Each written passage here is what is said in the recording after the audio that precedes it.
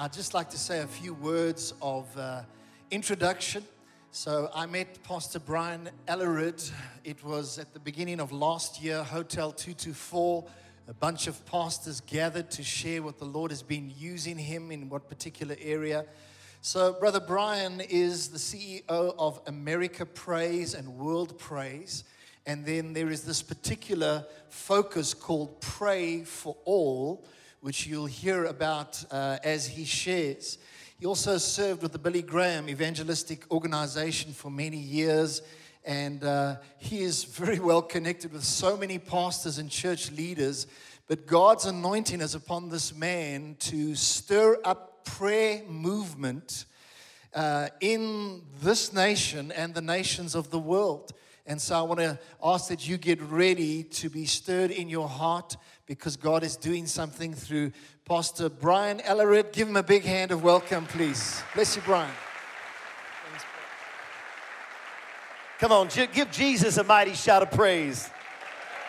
Come on, take 10 seconds. Give God your biggest, baddest praise. Amen. I want to honor your pastors, Pastor John and Mandry. Thank you for having me here. When I met your pastor, I knew that he was stewarding a revival. Not just leading a congregation, but stewarding a revival that I believe is going to touch your city, your nation, and your continent, and to the ends of the earth. So could you honor your pastors today? It's just a bloke from the other side of the pond. I want to say to all the new members, you're in the right house. You're in the right place. So thank you for joining Choose Life. Yeah, it's quite a big day back home. In America, it's what we call the Super Bowl. Probably haven't heard it over here. It's a little game. We call it football. It's not the real football like you play here, but it's another type of football. It's kind of a big deal in America. And so my kids were like, I'll be gone total 15 days. So they were like, yeah, Dad, you'll be back for the Super Bowl party and everything. We're having all these families over to our house. And I was like, no, I'll be preaching at John's church. And so they're very disappointed with you for stealing. No. And so they called me last night to pray over me and to speak life over me. And it's just an honor to be here. My wife, Mercy, and I've been married going on 26 years. And she'll still have me. And so I feel like the most blessed man on the planet. My daughter, Chloe's 19. My son, Colin, is 16. Started his first company when he was 14. Hit me up for a loan when he was 15 for $500. Started his second company. He was born deaf, but God healed him in the journey. To see him running two companies as a 16-year-old when he was born deaf is quite a miracle. And then my daughter, Lauren's 13. She's the party. Come on, waiting for the place to happen. And it's just honored to be here with you today. Nowhere else I'd rather be. And so I'd like to invite you to stand with your feet. Today, I'm old school. I like to stand for the reading of the word. Unless you're watching at home or you're driving on the radio, please don't stand in your car. That might be dangerous. And so we're in Genesis 12 and verse 2. And God said to Abraham, I will make you into a great nation. And say it with me, I will bless you. And I will make your name great, and touch your neighbor and say, and you will be a blessing. All right. Touch your other neighbor, the good-looking one, and say, you were blessed to be a blessing. You were blessed to be a blessing. We are Abraham's spiritual children, and God has blessed us to be a blessing. Amen. And I want to go to the second passage in Matthew 22, beginning in verse 35. And it's an attorney comes, and he thinks he's so smart and so clever, and he's going to trick Jesus. Jesus is like, I made you out of dirt. I can make another one of you in a minute. Oh, no, you didn't. Yeah, okay, a few of you caught that. All right, so one of them, an expert in the law, tested him in this question. Teacher, which is the greatest commandment in the law? And Jesus replied, love the Lord your God with all your heart and all your soul and all your mind and all your strength. And the second is like it unto it. Love your neighbor as yourself. For on these two commandments hang all the law and all the prophets. There's over 700,000 words in the Bible, but one word towers over them all. It's the word love. The Bible says that God is love, and whoever lives in love lives in God, and God lives in them. And so as I've been an evangelist for many years, asking God, how can we make a bigger impact? And this a couple of years ago on this passage, God said, Brian, you don't got to invent anything. You don't got to add to what I've already created. I created this. This is my plan to reach the world. That we would love the people in our circle so well, so authentically, so genuinely, with unconditional love, that love would bring them to the feet of Jesus. That we love them so well, their hearts would open to the gospel. So touch your neighbor and say you were blessed to be a blessing. Amen. Awesome. Hey, give two people a high five and grab your seats in the presence of God today.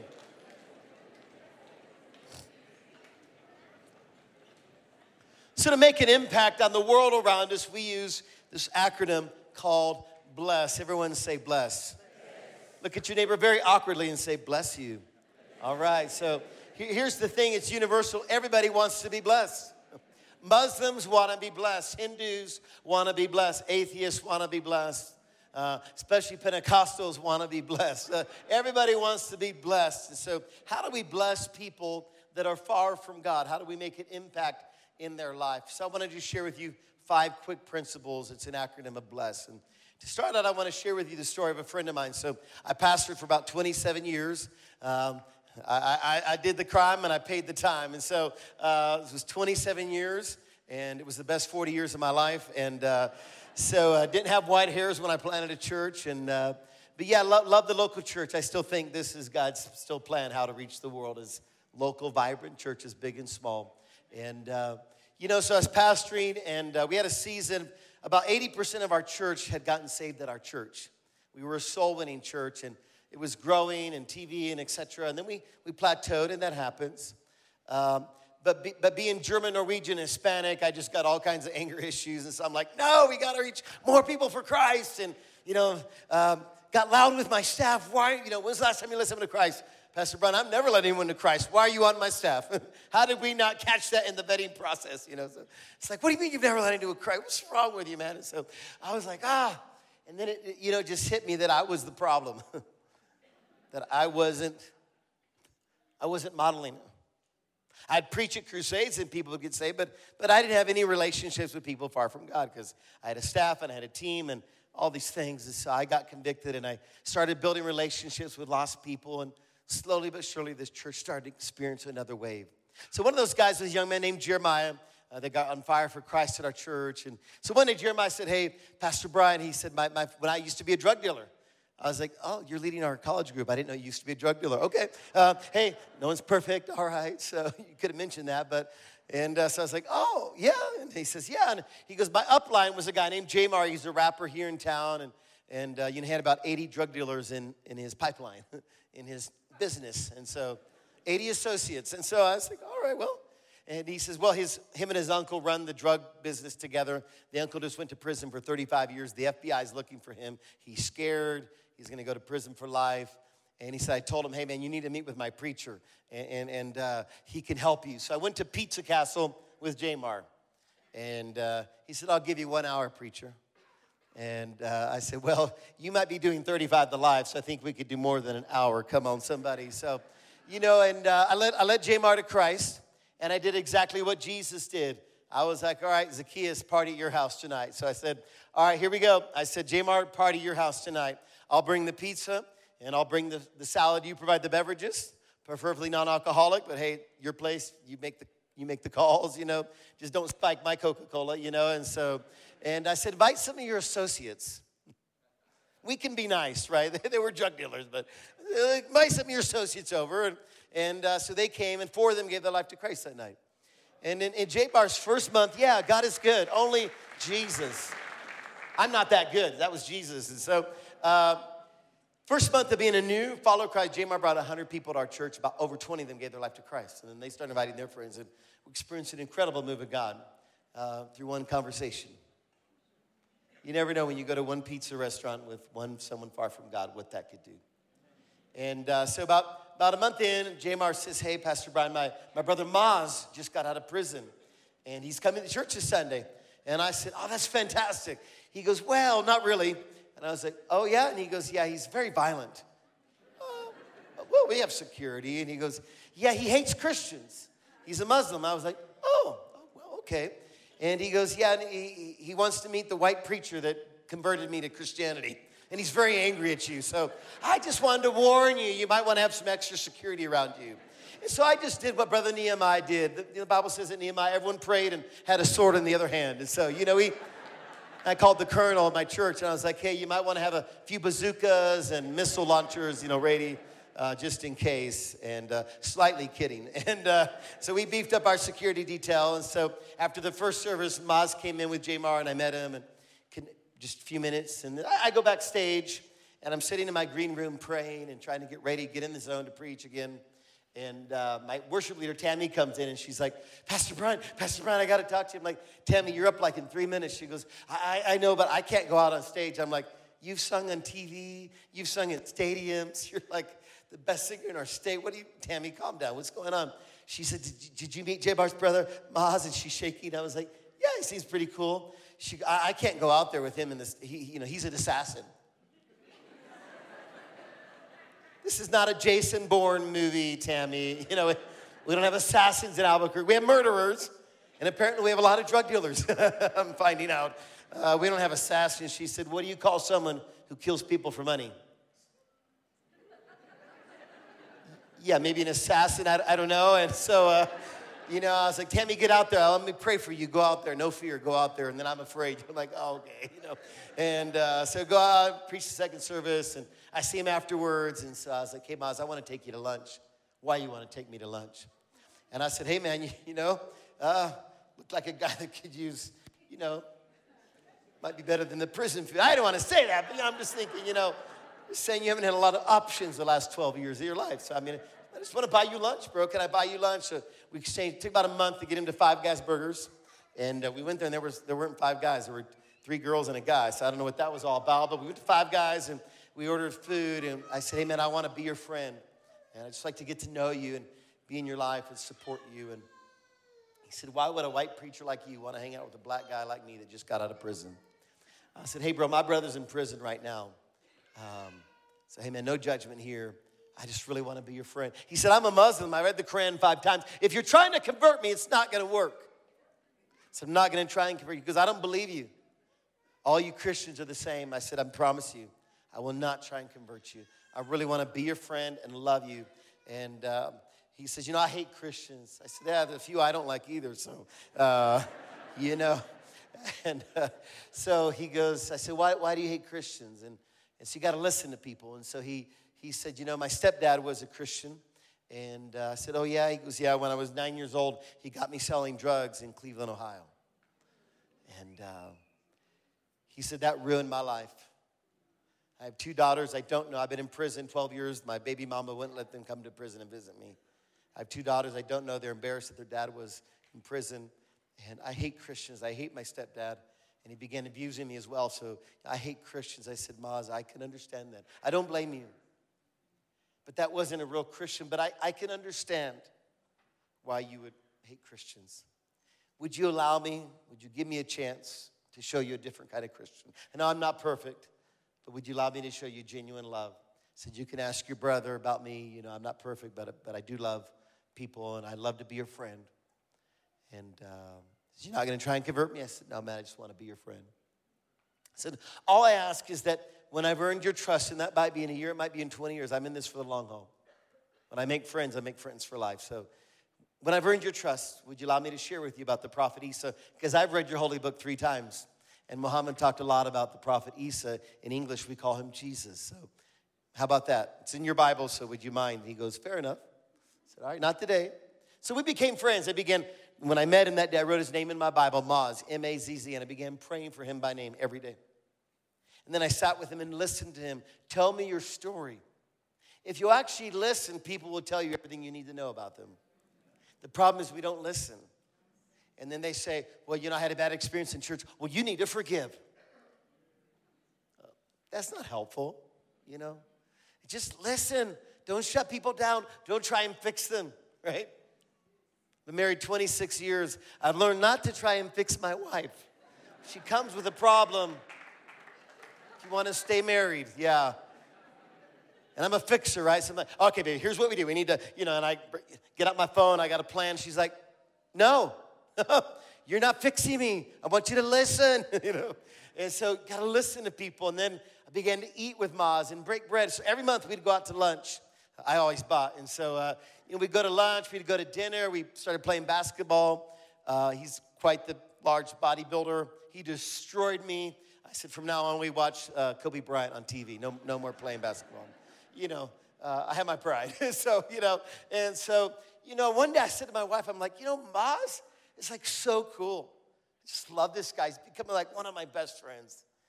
And, besides being a drug dealer and a murderer and a Muslim, I know he's perfect, right? I was like, he's really a cool guy. like cooler than Will Smith, before the Oscar slap, right? You know what I'm saying? And so, too soon? Sorry. And so I was like, man, he's so cool. I want to be cool, And we became such good friends. And so one day I said to him, hey, Maz, how can I serve you? So begin with prayer, listen, eat, serve. So I said, hey, Maz, how can I serve you? And I said, do you have a place to stay? Yeah, I'm living with my mom. Not real proud of that as a late 30s guy, living with my mom, but I got a place to stay. So what I need is a job. I can't get a job even at McDonald's because of my violent crimes. They won't hire me. I can't get a job. Can't provide. Trying to rebuild a relationship with my daughters. I have no money. I can't get a job. Because job is more than money. It's dignity. To be able to put food on the table for your kids. Are you with me? I said, Maz, what are you good at? I said, I can tell you're an entrepreneur. You have the gift of leadership. You've led many men, women. So you got business skills, marketing savvy. Like you, Joel Osteen, call out hope in people. So, come on, encouraging them. And I said, so what are you good at? It's literally, honest to God truth, what he said. I'm not exaggerating.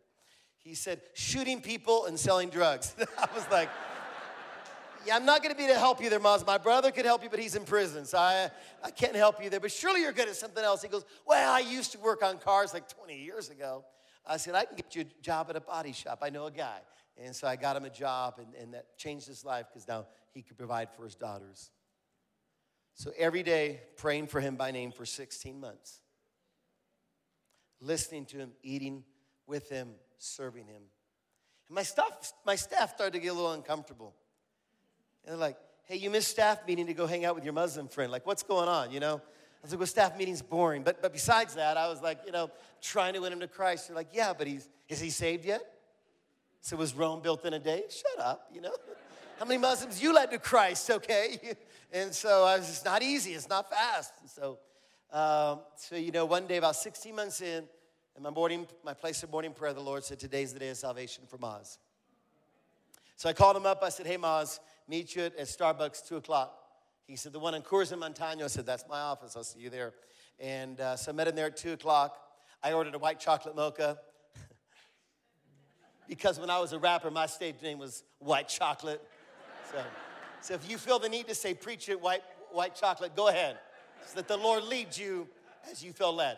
And so I ordered white chocolate mocha. He ordered nice coffee. And I said, Maz, do you trust me? He said, what do you mean? I said, yeah, do you trust me? He said, with my life. I said, no, Maz, I mean for real, do you trust me? He said, you're the only white person I've ever trusted.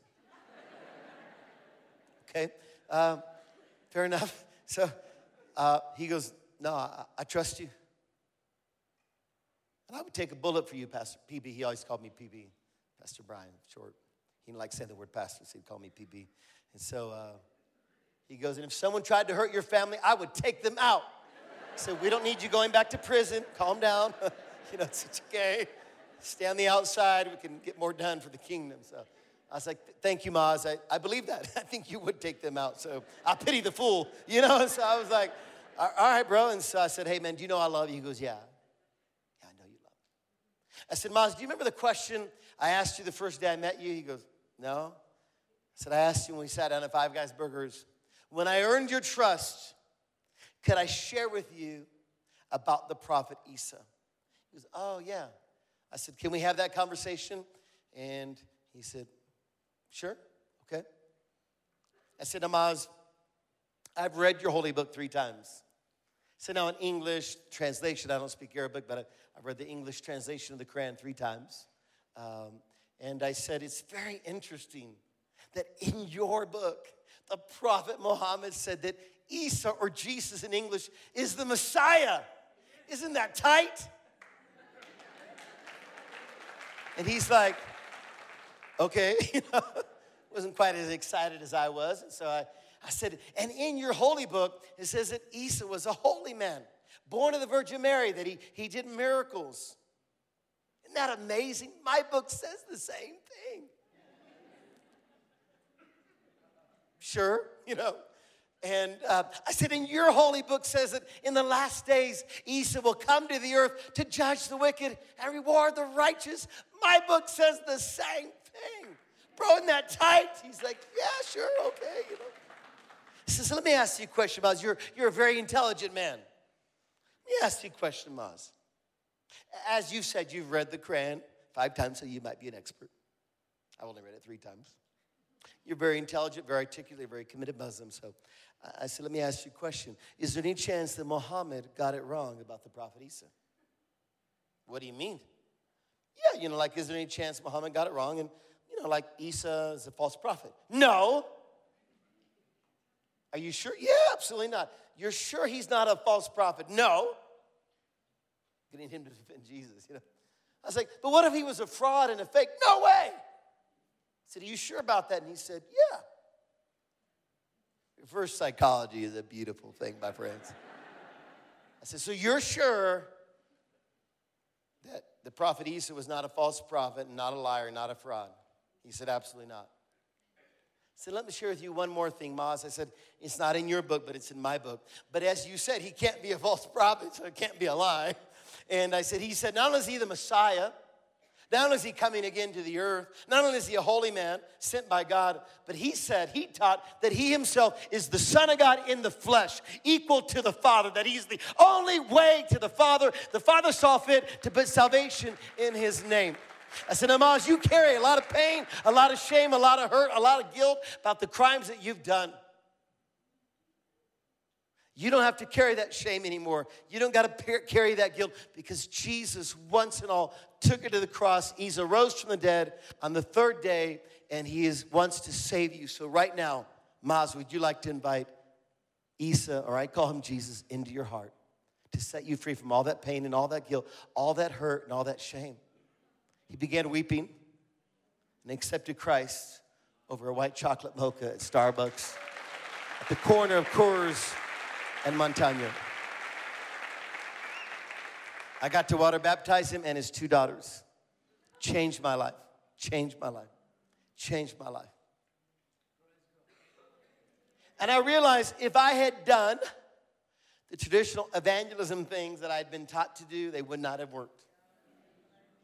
If I'd sat down with them and said, listen, you're a sinner, you're going to hell, so it's like, excuse me, watch your language, so, but, there is a God who died for you, and, none of that would have worked. That wouldn't have worked. But you know what people do respond to? They respond to love. They respond to hope. They respond to kindness and friendship. So I want to encourage you to love on the front end. Be generous with love and friendship on the front end to win people's hearts. That's how Jesus did it. So I want to talk to you about bless. It's the way that I believe that Jesus modeled for us. So B stands for, say it with me, begin with prayer. Say it in your out loud voices again. Say, begin with prayer. Slap your neighbor, wake him up. That was a really long story. And say, begin with prayer. All right, so begin with prayer. Who you pray for, you care for. The moment I started praying for Maz, I started caring for him. I no longer saw a Muslim. I no longer saw a criminal. I saw a person created in the image of God, an image bearer of Christ, valuable with intrinsic value to God and to me. Who you pray for, you care for. And I've learned that when you pray for people by name, specifically, don't just pray for orphans, pray for some orphans by name. Don't pray for widows, pray for some specific widows. Don't pray for Muslims. You can't win 1 billion Muslims to Christ or 1 billion Hindus. You can reach one. Everyone can reach one person. And so I began to pray for them. And I discovered that when you pray for people personally by name, 2 things happen. First things that happen is that God moves in your heart. The real transformation actually happens in you, actually more than them. You have to change before they change. Because prayer is more than a conversation with God, it's an impartation from God. So when I start to pray for people, I start to love them, I start to care about them, I start to get involved in their story. I can't dismiss them anymore because now I care for them. Are you with me? And then as I care for them and I love them and I share with them and I break bread, and then God begins to open their hearts to the gospel. Of course, it is only the gospel that saves. It's only the gospel. But I've learned that it's love and friendship, breaking of bread, listening, caring, serving, that opens the heart to the gospel. Are you with me? So the Bible says in Isaiah 43:1, I've called you by name. God knows your name. If you feel invisible today, if you feel all alone, you feel like, hey, at my school, nobody knows me, nobody plays with me, nobody cares about me, I feel all alone, you're not alone. You're not alone. God of the universe knows your name and calls you by name. Amen. That would have been a good place to, maybe give God a shout of praise or something. How many know what a sextillion is? How many university students here know what a sextillion is? One, you're the first person ever anywhere I asked that question. Thank you, sir. I want to meet you and shake your hand. A sextillion is a billion trillion. It's a lot. And so scientists believe that in our known universe, there's 200 sextillion stars. Like, Lord, a little bit of overkill? 100 sextillion wasn't enough, that we know there's only life on one planet, but God made this vast universe. The Bible says in Psalm 147, I created all the stars, and watch this, and I called them by name. He named them all, because when you have a name, you have value. When you have a name, you have purpose. Are you with me? Call me by my name. Call me. So pray for people by name. So B, begin with prayer. L stands for listen to them. Say it with me. Touch your neighbor and say, listen to them.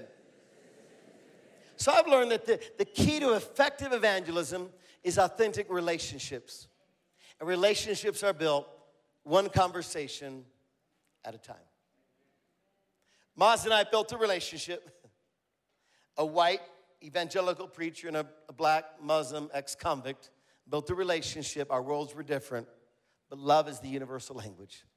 And we built that relationship one conversation at a time. And there was some colorful language, not PG in those conversations. You're like, okay, I've never heard the F word used that many times.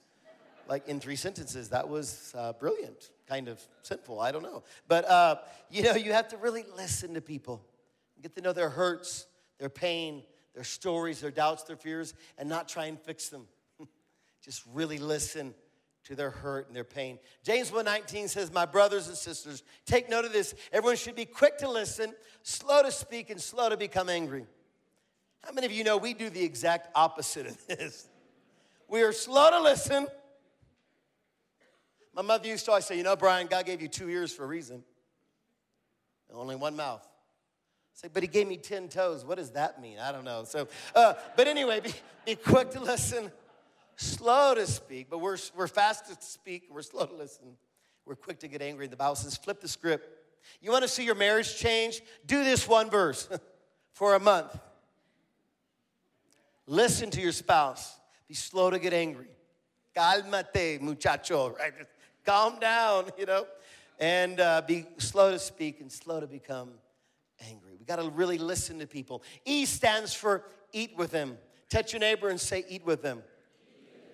Now, full disclosure, this is my favorite part of evangelism.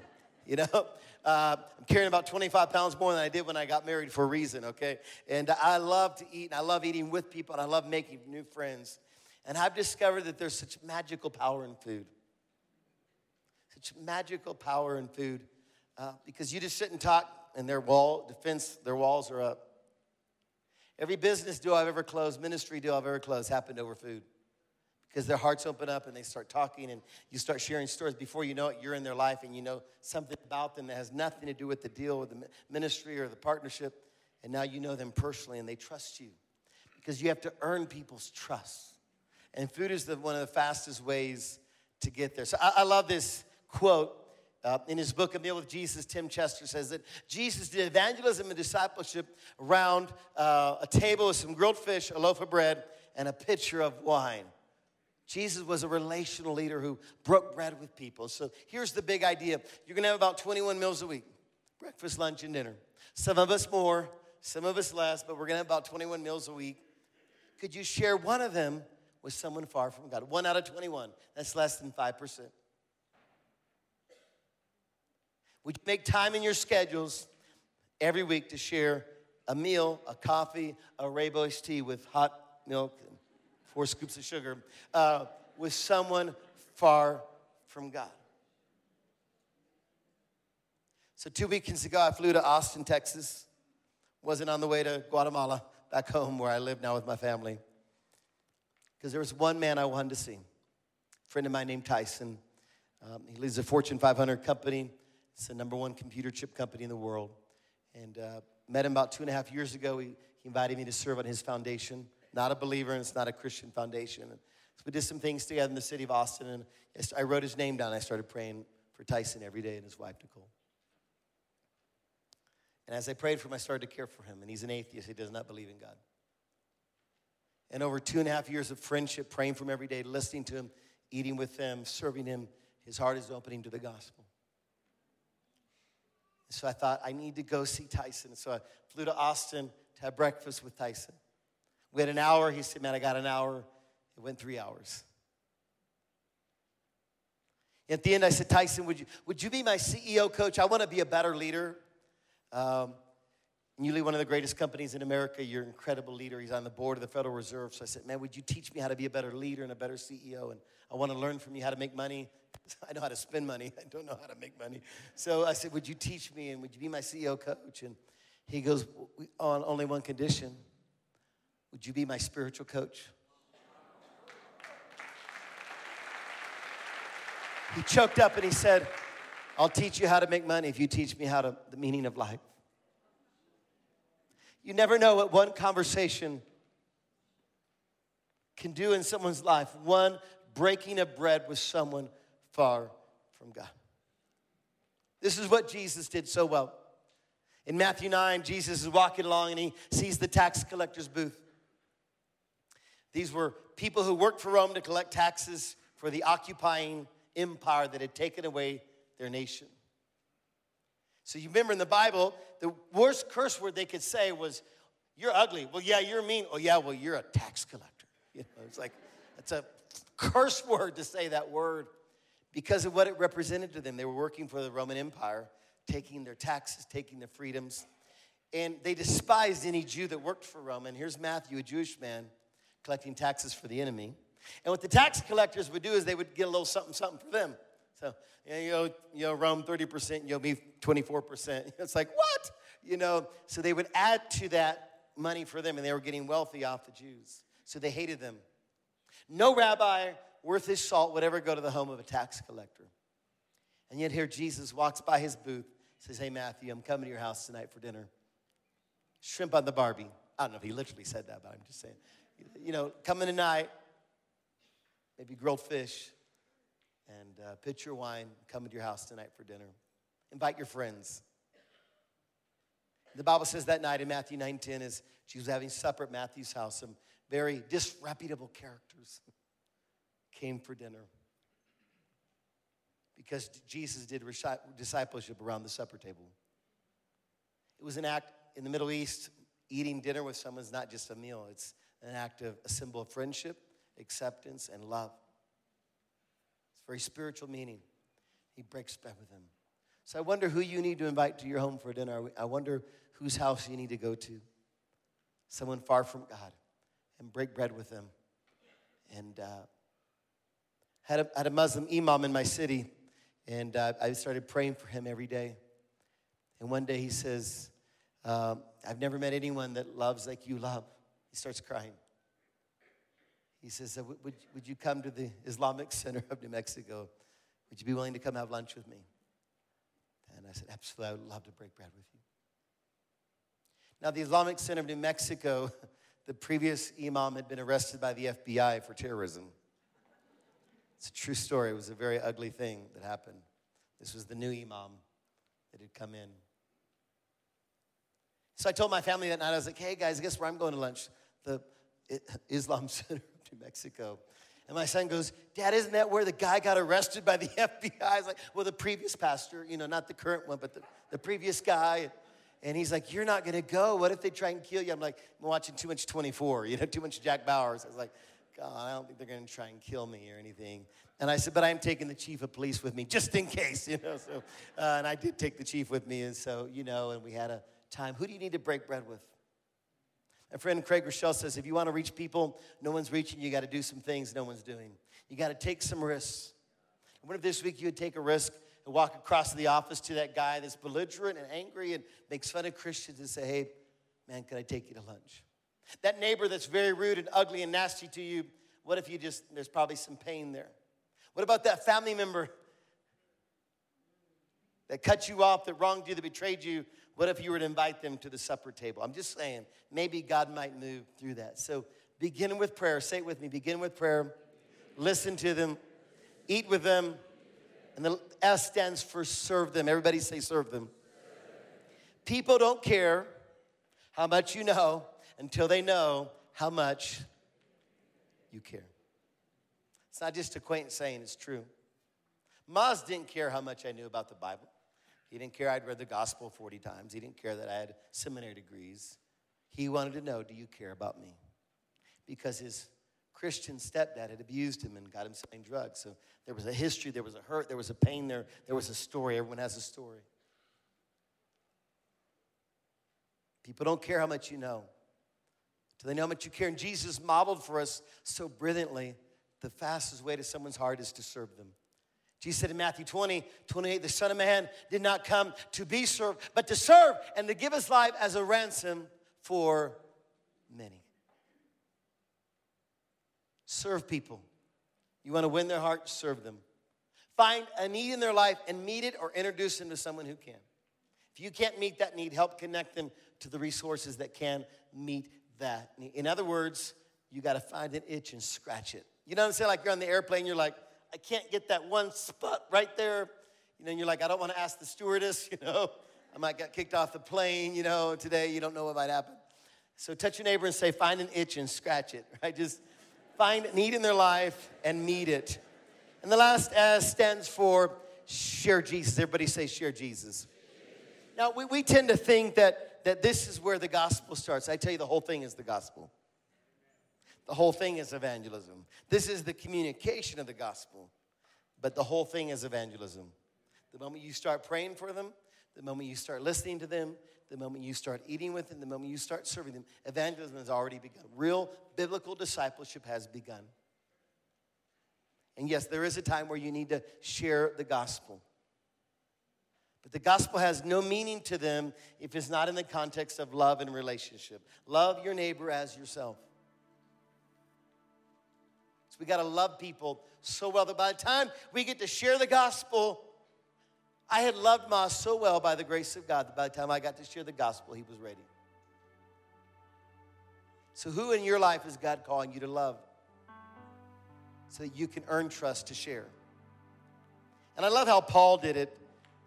Paul explains and models for us how to share our faith. I'm like, hey, if it's good enough for the Apostle Paul, it's good enough for me. So in Acts 22, he says, here's what I was like before Christ. It's the first part of your story. Who were you before? I wasn't a drug dealer. My brother was. I'm not going to get up and share fake. This is who I was. I grew up in church. I was a pastor. I was this. But, man, Christ has changed my life. And I'm starting to love people I didn't know I could ever love. And I'm having meals with people I knew I never thought I would have meals with. God's changed my life. Tell people who you are. So before Christ, he says, and then I was on the road to Damascus to persecute more Christians, put them in prison, and Christ met me. Knocked me off my horse. Says, Saul, Saul, why are you persecuting me? Who are you, Lord? I'm Jesus of Nazareth. So he meets Christ in the real way. So before Christ, and then he shares what happened after Christ. And since I met Christ, this is what he's done in my life. Because people don't know our God, but they know us. And this is called incarnational Christianity. The Bible says in John 1:14, and the Word was made flesh. And he became one of us. And when he looked like us, God became one of us. We got to become one of them. Paul said, I will do all things and become all things to reach all people. Anything short of sin, we got to do that. Become all things to all people. To love them right where they're at. Offer them hope and faith in Jesus Christ. Jesus Christ is the only one that saves. It's our job to love them so well, their hearts open to the one and only Savior. And we see in John 4:28, I love this story, the woman at the well. I'd present to you that she was one of the most effective evangelists in the Bible. She'd never been to church, never been water baptized, never been through new doctrine class. I'm not saying those things aren't good. But the day she met Christ, she met hope. She met love, unconditional love for the first time. She had had 5 failed marriages, shacked up with a guy now, living in sin. And Jesus just cuts right through all that, speaks right to her heart with unconditional love. No other rabbi would have stood there and talked to her, but Jesus did. And in Jesus, she found love and she found hope. She found amazing grace. The Bible says she ran back to her town and she told everybody in Samaria about this Jesus. Come see him. Could this not be the Messiah? And the Bible says the whole town came out. The whole town. And many of them believed on Jesus. Love people so well, bless them so well, that by the time you get to share the gospel, their hearts are ripe and their hearts are open because you've loved them with God's love. Are you with me today? Give him a shout of praise. All right, so stand to your feet with me. So let's repeat these together. Everybody say, begin with prayer. Let's try that again, this time with some passion. Say, begin with prayer. Say, listen to them. Eat with them. Serve them. Share Jesus. Come on, one more time. Say, begin with prayer. Listen to them. Eat with them. Serve them. Share Jesus. All right, now tell your neighbor, say, begin with prayer. Listen to them. Eat with them. Serve them. And share Jesus. So this is not a campaign. We call this a lifestyle. I'm not saying do this for a week. I'm saying like do this for the rest of your life. So it's 5 action verbs, 5 habits of being a contagious Christian. The first one is everyone say pray. That leads to listen. That leads to eat. That leads to serve. That leads to sharing. And sharing leads back to praying. It's a cycle. Because I don't stop praying for people once they get saved. I keep praying for them, and I keep eating with them, and I keep serving them. I want to ask you today, we're encouraging believers all across the world. Half a billion Christians last year did this with us in 80 countries. Raise your hand at me. Wave your 5 fingers at me. If you only have 4, it's okay. Borrow 1 from the other hand. 4 plus 1 still equals 5, I think, even in our new mathematics. Okay, bless God. All right. Take 5 minutes a day and pray for 5 people. You don't have to pray an hour for them. Could you take 5 minutes? Wave at me if you say, I could give Jesus 5 minutes a day. If you don't have 5 minutes a day for Jesus, please loan me your cell phone. I'll help you find some 5 minutes. We'll go to your track app thing and we can see how much time you spend on Instagram. Looking at famous people that are photoshopped. They don't look that good in person. I've seen them, okay? Okay, and live your own life. Stop living somebody else's life on social media. Live your life, okay? We can go to TikTok and trim some time off there. We can go to, all right, you're with me. 5 minutes a day, pray for 5 people. I want you to think right now about 5 people. 5 people, maybe a brother or a sister, a father or a mother or a son or a daughter, an uncle, that really weird uncle you don't invite over for Christmas. That guy needs Jesus too. Maybe a neighbor, a cranky neighbor. Maybe a belligerent coworker who's very hostile. Maybe you're in school. Maybe it's a classmate or a teammate. So we're starting to mobilize this around the world about 2 years ago. And so I thought I'm going to try it with my family. So I asked my daughter, Lauren, was 11 then. I said, Lauren, would you pray for 5 friends every day by name? She goes, no. I was like, what a failure. Can't even get my own daughter to do this. It ain't going to work in Pretoria, but don't work at home, Alarid, And I was like, oh, can I pay you to do it? I'm just like, really? She goes, no, I want to pray for 7. I'm like, there's my overachieving daughter. I love you. Yes, 7 is better than 5. And so she writes the names of her 7 friends on the chalk. We have a family prayer altar. We have a chalkboard. And so she wrote, and I wrote my names, and Mercy wrote hers, and Chloe and Colin wrote theirs. We prayed for them every night as a family. Even when I travel, we pray over them. After about a month, Lauren comes and says, Dad, you know what? I want to reach them for Christ. None of my friends go to church. None of them know Jesus. And she said, can I do a Bible study at our house? I said, sure, talk to your mom, and let's do it. So for 8 weeks, my wife and my daughter hosted 7 of her friends in our home, 11 years old. In the 7th week, she comes to me crying, Dad, Dad, Dad. And I was like, what happened at school? Are you okay, baby? What's his name? What's his name? You tell me his name. I'll find his address. I know a few people. I will crush him in Jesus' name. And she goes, no, it's not a boy, Dad. She goes, she said, tomorrow's the last day of the Bible study. I said, oh, yeah, that's right. How's it been going? Because my son and I would leave and leave the girls there. I have 2 girls and a wife. I'm like, I don't need 7 more. So I'm like, Colin, I'll go. We'll give you your time and space, you know. So I was like, that's right. How's it been going? She goes, Dad, I want them to know Jesus. I started praying for them, and none of them know Jesus. Will you help me write out my testimony and my story? I grew up in church. I mean, you know, but I know that Christ is real, and I want my friends to know him. My daughter's crying. I'm crying. Help her write out her story. Help her practice it. The next day, she shares her story. 11 years old. 5 of her 7 friends gave their lives to Christ in my living room. And that's when I knew, Pastor John, I can go preach this in Pretoria because it's working in my family. So if it doesn't work at home, don't export it, all right? Would you think about 1, 2, 3, 4, maybe 5, maybe 7 people in your circle of influence that need Jesus, that need hope, that need grace? Because you were created to be a blessing. And God wants to use you to bless people, to populate heaven and plunder hell. And it's one soul at a time. Amen. Come on, give God a shout of praise. So say this with me. Say, I will pray for people far from God. Say, I will listen to them. I will eat with them. I will serve them.